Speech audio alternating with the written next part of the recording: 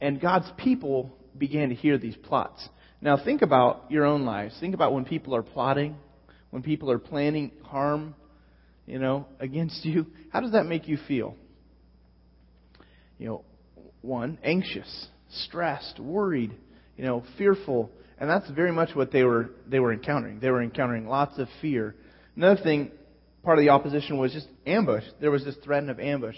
In chapter 6, verses 1 and 2, it says, When word came to Sanballat, Tobiah, Geshem, the Arab, and the rest of our enemies that I had rebuilt the wall, and not a gap was left in it, though up to that time I had not set the doors and the gates, Sanballat and Geshem sent me this message, Come, let us meet together in one of the villages on the plain of Ono. But they were scheming to harm me. Nehemiah realized God showed him that this was not good. This was an ambush. Made it sound like the enemies wanted to, chat and maybe form a peace treaty, but they were wanting to take him out. So there was this threat of ambush. There was also just lies being spread about him. I'm not going to look at that passage, but there's lies in chapter 6, verses 5 through 7. And again, Nehemiah has to defend his honor and his reputation. And then you have traps. In chapter 6, verse 10. There's this trap being set for him. I'll read this to you just because I think it's really interesting. It says, One day I went to the house of Shemaiah, son of Delaiah, the son of Mehetabel, who was shut in at his home. And he said, Let us meet in the house of God inside the temple, and let us close the temple doors because men are coming to kill you. By night they are coming to kill you. So this guy who was really an insider, he was almost, would have been considered a brother in a sense to Nehemiah, was saying, hey, because of all these threats and everything that people are planning to attack us, why don't you as our leader go hide in the temple? And they're not going to find you in there. Go hide in the holiest place in the temple because they won't go looking for them. But Nehemiah recognized this was really a trap to defame his character, to destroy his reputation, because God's, Nehemiah was not allowed to go in the temple. If he had done this, he would have rushed in and he would have broken some laws, basically, some religious laws. And so he recognized, man, this guy is setting up a trap for me. There was just all of this opposition coming from the outside, and it was continual. If you read chapters 4 through 6, you'll just see the continual opposition that they experienced. Not only did they experience this opposition from the outside, but they also experienced infection from within. The people that Nehemiah were trying to lead were infected. There was things going wrong, and they were beginning to be divided. Just like in that clip that you saw, where the king says, there is no middle ground. Stand with us or against us. But, you can't ride the fence. The people in Nehemiah's day that he was trying to lead were doing this. They were struggling to pick a side and to pick who they really wanted to follow.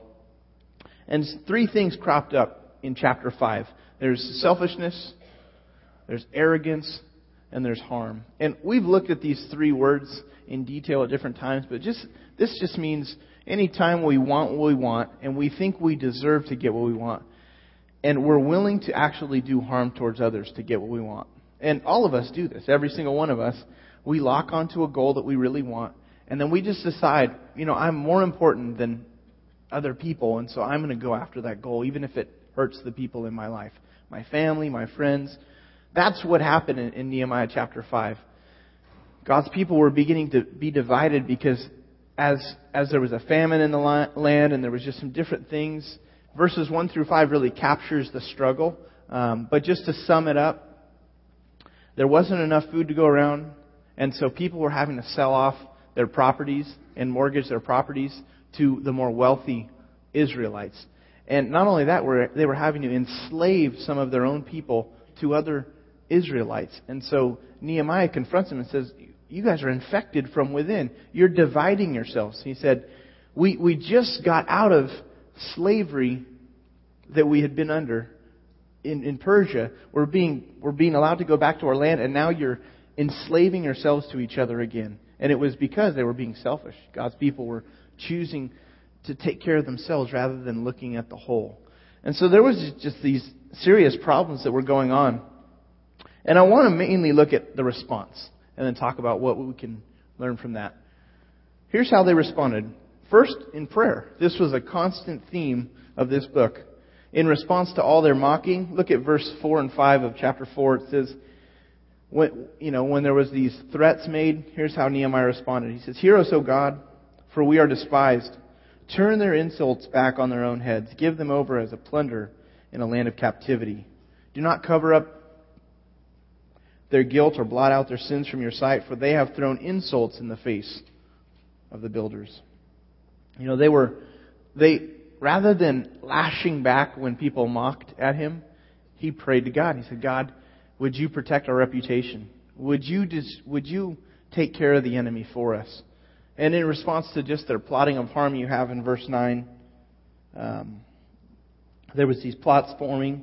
And then verse 9 it says, "But we prayed to our God, and we posted a guard day and night to meet this threat." So they began to pray, but they also began to form a plan to protect themselves.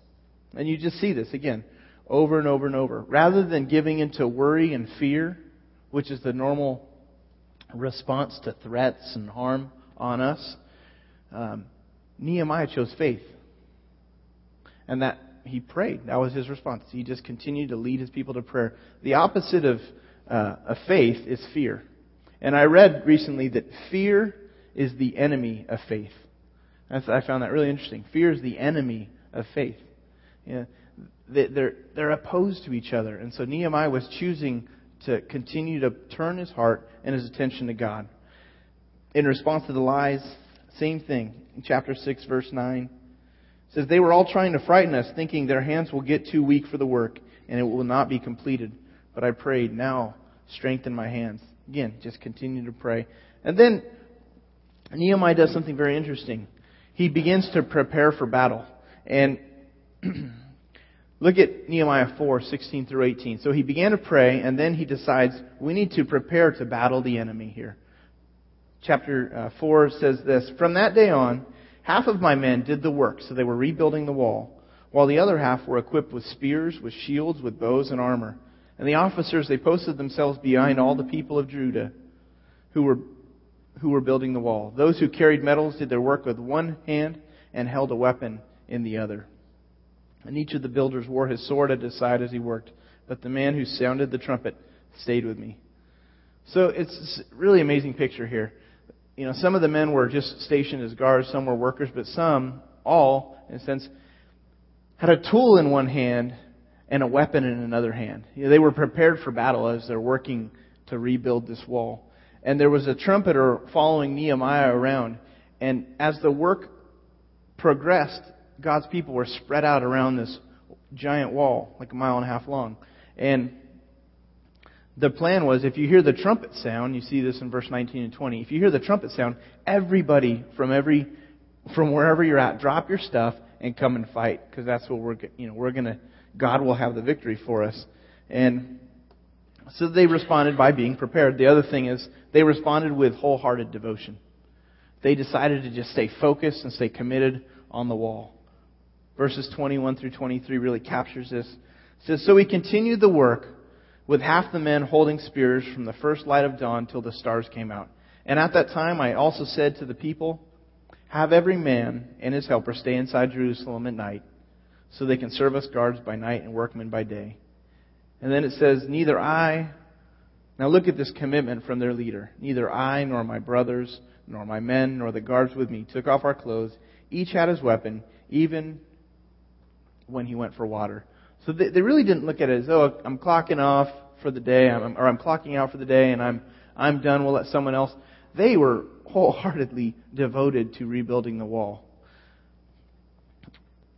They created a second shift. Nehemiah himself, he stayed on the job. He himself was alert at all times, knowing that the enemy could attack. And the story goes, in chapter 6 we learn, despite all the challenges, the wall was completed. In 52 days, Nehemiah led God's people to complete this wall. And modern archaeologists believe it was about 1.5 miles long. And that was a significant task.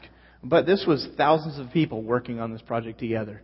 And it just goes to show that what people can do if they'll work together. If they decide, we'll commit to something together, we can get a whole lot more accomplished.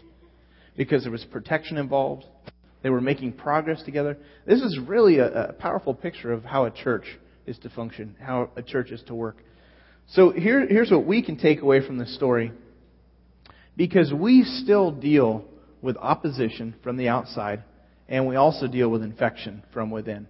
Infection is stuff that grows on the inside of us that if we don't do anything about, it gets worse, it gets more severe.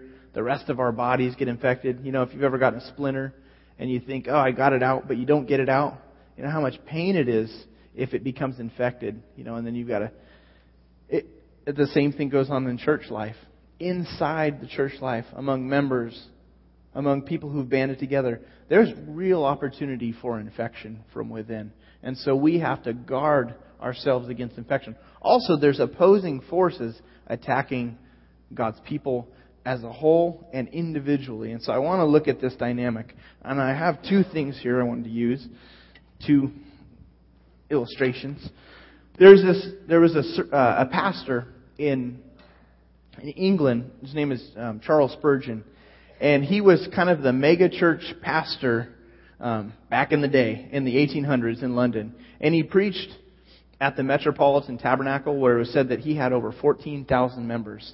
Okay, and he founded this church, and he preached there that was his ministry. But they had a magazine, a church magazine, and the title of the church magazine, their monthly review, was "The Sword and the Trowel."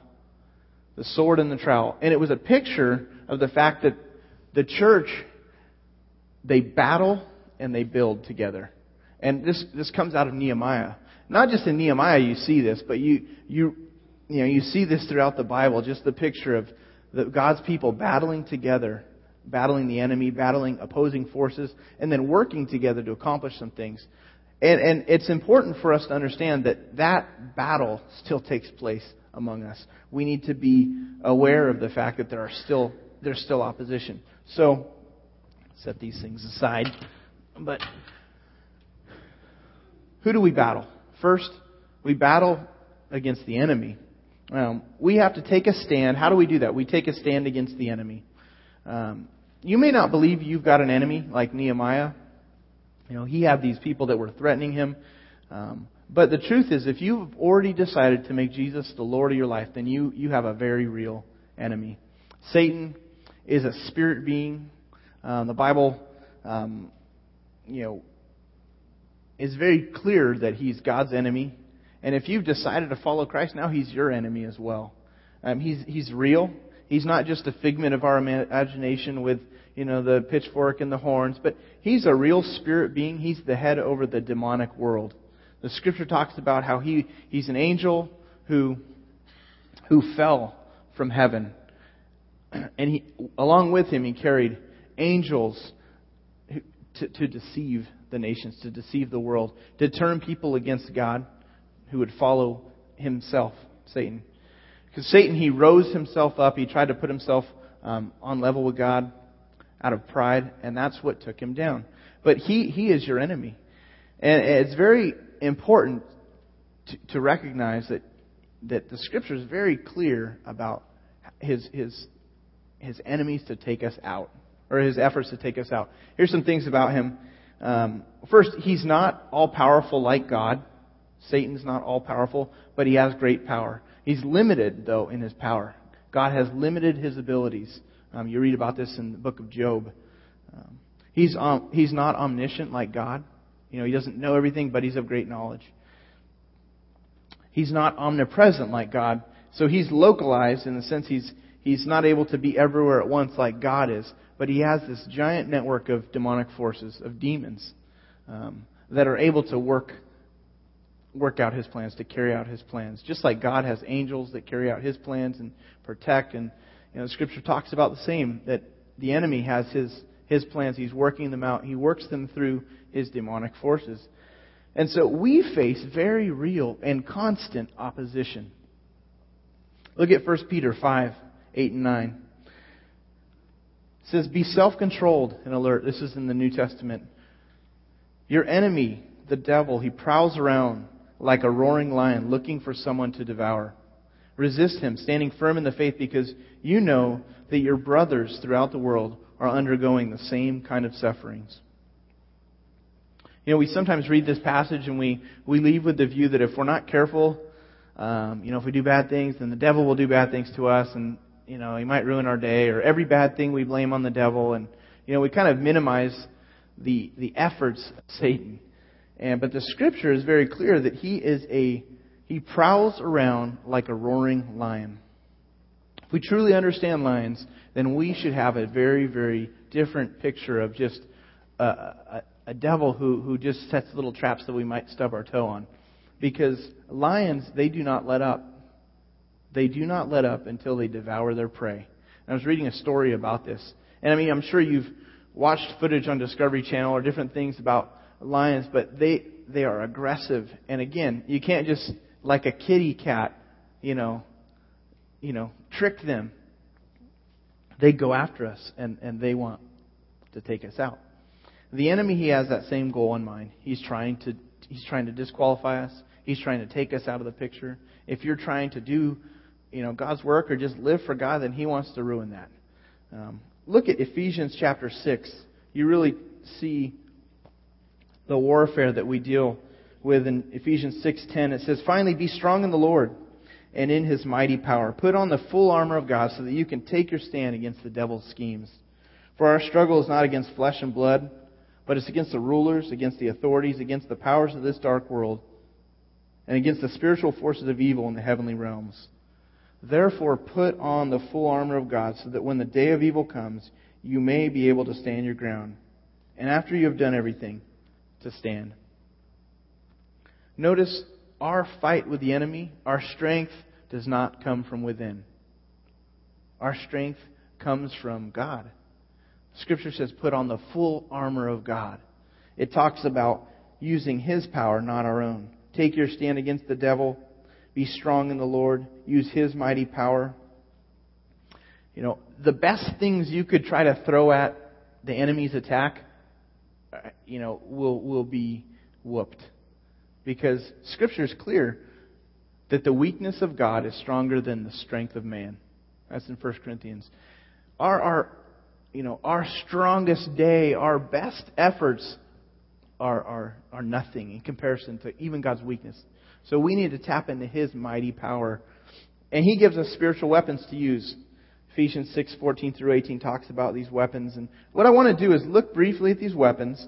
We don't have them in your outline, but just to highlight what these are. I think sometimes you hear the list of the spiritual weapons that He has given to us, but we don't exactly know what that means or how to use those. So real briefly, here's the list of the weapons in 14 through 18. It says, "Stand firm then with the belt of truth buckled around your waist." The belt of truth, this is when we just tighten up on the truth. We tighten up on the truth. We speak the truth, we think the truth, and we do the truth. According to what God says is true in the Scriptures, we tighten up on those things on a regular basis. That's how you use that weapon. The next weapon is the breastplate of righteousness. What this is when we count on God's righteousness to save us and not our own efforts, not our own good works. Scripture is clear that our good works are not enough to save us. We need God who has done the perfect work to save us. So we're placing our hope in the righteousness of Christ. Also, just building patterns of righteousness in our own lives and avoiding thin ice situations. We all have them. Every single one of us has thin ice, areas that would take us and move us out of righteousness, things that would be pleasing to God. And so we have to avoid those thin ice situations and keep trusting in His righteousness and choosing righteousness. Another thing it says is the shoes of peace, to put on the shoes of peace. What that implies is to be at peace with people, to forgive, to be at peace, and also to be ready to share the gospel. It says, put on the shoes of the gospel of peace. Sometimes we're tempted. Sometimes there's just situations where God wants us to share the gospel with someone, and that's the way to battle the temptation, is to share the gospel. Is to share what He's done in your own life, to share your testimony.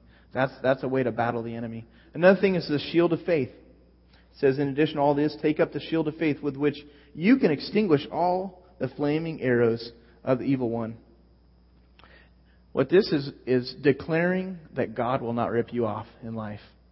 When fear sets in, when attacks come, when threats come, when opposition comes, it's choosing to believe God at His Word. Take Him at His Word and just declare, God will not rip me off. I'm going to trust you, God, with this decision I've made. I'm going to trust you with the choices that I believe you've told me to do. And even though it seems like I'm going to get ripped off here, I'm going to be taken advantage of, God, I'm taking the shield of faith. I'm choosing to trust you that you won't rip me off. Another thing is the helmet of salvation. Take the helmet of salvation, it says. The helmet of salvation is just nailing down that you are actually saved. Nailing down that you have become a Christian. One, that you understand what it means to be a Christian, and that you've actually decided to receive that, to follow Christ. I find many people really aren't sure about this. And honestly, that's okay to be unsure, because God, I think the uncertainty ought to drive us to find out and to nail that down. And so I'd encourage you, if you've never nailed that down, on our welcome card there's a little box that says, I'd like to learn how to begin a relationship with Jesus Christ. Check that box and then let us share with you how to nail down your salvation. Because when the enemy comes to attack, oftentimes he works on this area. You're not really saved. How could you still make those mistakes? How could you make those decisions? You're not one of God's children. This is just, again, when you're declaring, you know what, I have decided to follow Christ. I still struggle with areas. I still make mistakes. Again, you're relying on that righteousness of Jesus Christ. Then the sword of the Spirit. This is a rebuke. This is when you just rebuke the enemy's attacks with the Bible. You take what you've learned and what you've, hopefully over time, you've begun to store in your heart and in your mind, and you speak that into the situation when you're tempted. So, rebuking the attacks of the enemy, verbally replying to temptation, to different attacks with the Scripture. This is what Jesus did in His temptations. This is what Nehemiah did in the story, was when people were telling lies, he spoke the truth into the situation. He rebuked the enemy. So the key to this is Scripture memory. If you've never begun to memorize any Scripture, what I'd encourage is that you'd take your top 3 or 4 struggles in life, those topics, and then begin to take a verse or 2 for each and begin to memorize those verses. And then when the temptation comes up, is to say that verse, to battle that temptation. What that does for me is it helps me back down. It helps me get perspective on what's really true. Because temptation, when we cave into a temptation, what it is we bought into a lie. We believed a lie, and then we've followed it. And so the truth is important when we're being tempted. And then last, pray in the Spirit. Scripture says pray on all occasions in the Spirit. And so, again, just pray in line with what God wants. Listen to His voice as you're praying, and then pray in line with what He desires.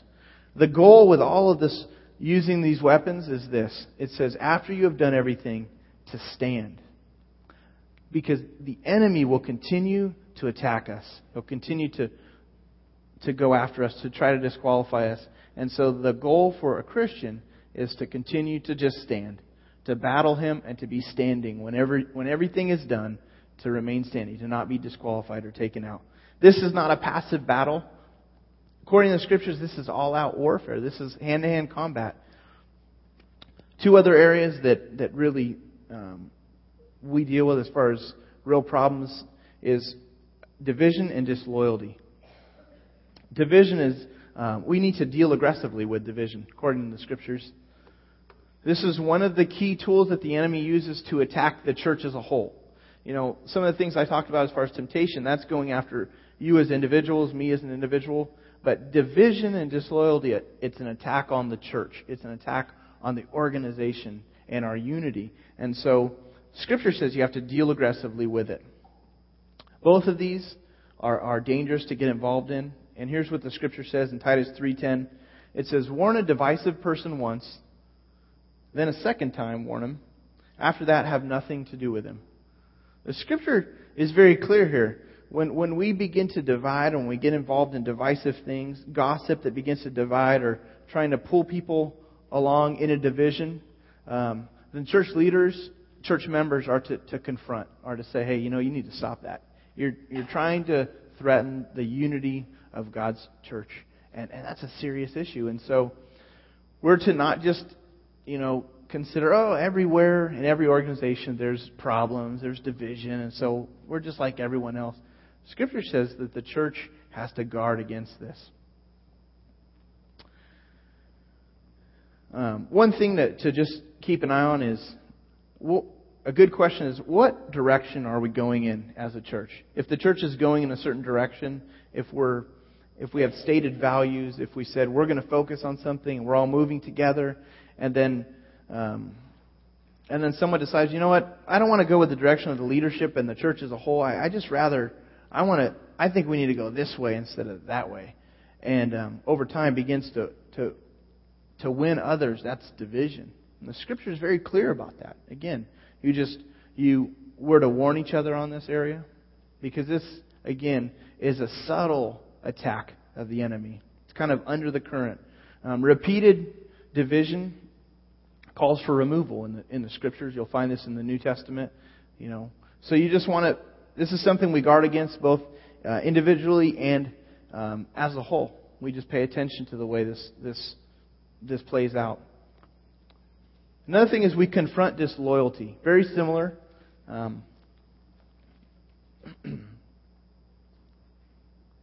This is in 2 Timothy chapter 2, 24 through 26. It says, "And the Lord's servant must not quarrel." This is talking about spiritual leaders. It says, "Instead he must be kind to everyone, able to teach, not resentful.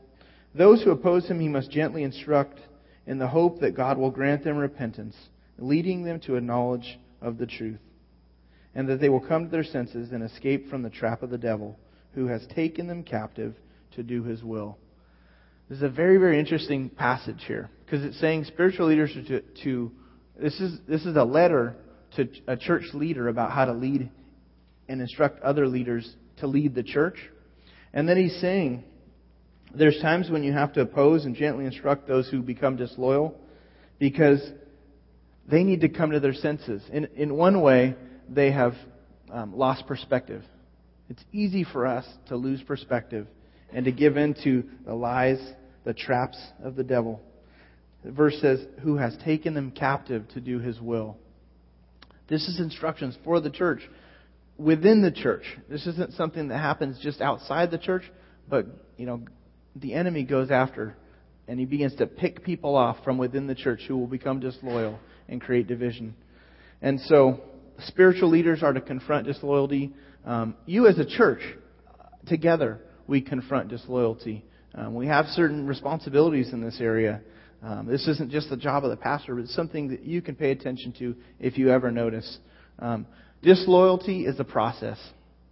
It's a subtle process that it grows out of pride, but we ordinarily don't see this coming. I read a book on this recently. Well, I read it years ago, but I reviewed it recently. But there's this process that we go through. It starts with an independent spirit. We have an independent spirit. It moves to we're offended, and then we get passive, then we get critical, then we start gathering others, we get political, then we're deceived. And that's what this is talking about. The devil, he works to deceive us, and he begins to use us to carry out his plans. And then we rebel. And that just creates real problems for us if we choose that route, and then for the church it creates disunity. So these are some serious areas that we have to guard against. And so the battling that we do is not just, like that's a toy sword, but it's not a toy game. It's not a toy. The battling is very real because people's lives are involved. Also, we need to be building. There's battling and there's building. Just really quickly, and then we'll wrap up. There's these 4 heart attitudes. We as a church rally around a set of values we call the heart attitudes. There's 7 of them. But the first 4, what they are, is they are values, New Testament values that protect our unity. They protect us as we work together and move in unity, in unison together to carry out God's plans. These are like guardrails that keep our relationships moving forward. We introduce these things in our small groups, so if you're a part of a small group, you'll recognize these. But here they are. Heart attitude number 1 is put the goals and interests of others above my own. Put the goals and interests of others above my own.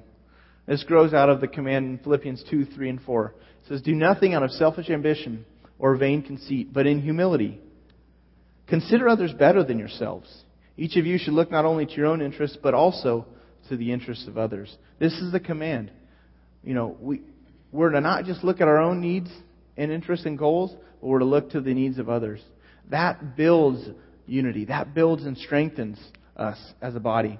1 Peter 4:8. Look at this. It says, above all, love each other deeply. Again, this protects against infection. Love each other deeply because love covers over a multitude of sin. A deep love will protect so that minor hurts will not destroy the relationship. If you'll have a deep love with people, then when little problems, when minor hurts come up, you're willing to forgive. So it's important that we put the goals and interests of others ahead of our own. Secondly, heart attitude number 2 is live an honest and open life before others. Ephesians 4:25. Therefore, each of you must put off falsehood and speak truthfully to his neighbor, for we are all members of one body. We belong to each other. Therefore, we're not to play games in our relationships. We don't play games. We don't wear masks. It's easy to walk around and wear a mask and pretend like everything's okay in my life and everything's not okay in our lives. And then over time we get resentful and we get irritated at people because we wonder, why are they not caring about me? Why aren't they meeting my needs? The real reason is because if we're wearing a mask, if we're hiding the real me, then nobody knows how to take care of the real you. So the Scripture says, therefore we must put off falsehood. That means take off the mask and just to be truthful about who we really are. That people really genuinely know the real me. The third heart attitude is give and receive scriptural correction. Hebrews 3:13, but encourage one another daily, as long as it is called today, so that none of you may be hardened by sin's deceitfulness. Sin has a way of deceiving us. We're deceived very easily, and then over time we harden our heart against the things of God. And so on a regular basis we need to be involved in each other's life, encouraging each other, challenging each other, speaking the truth into each other's life. If you see something in my life that you know is not pleasing to God, then to come to me and say in love, Josh, I see this, and that's going to do real damage to your family. That's going to do real damage to your future. It's me being willing to receive that, and at the same time, me being willing to give that. That's this heart attitude.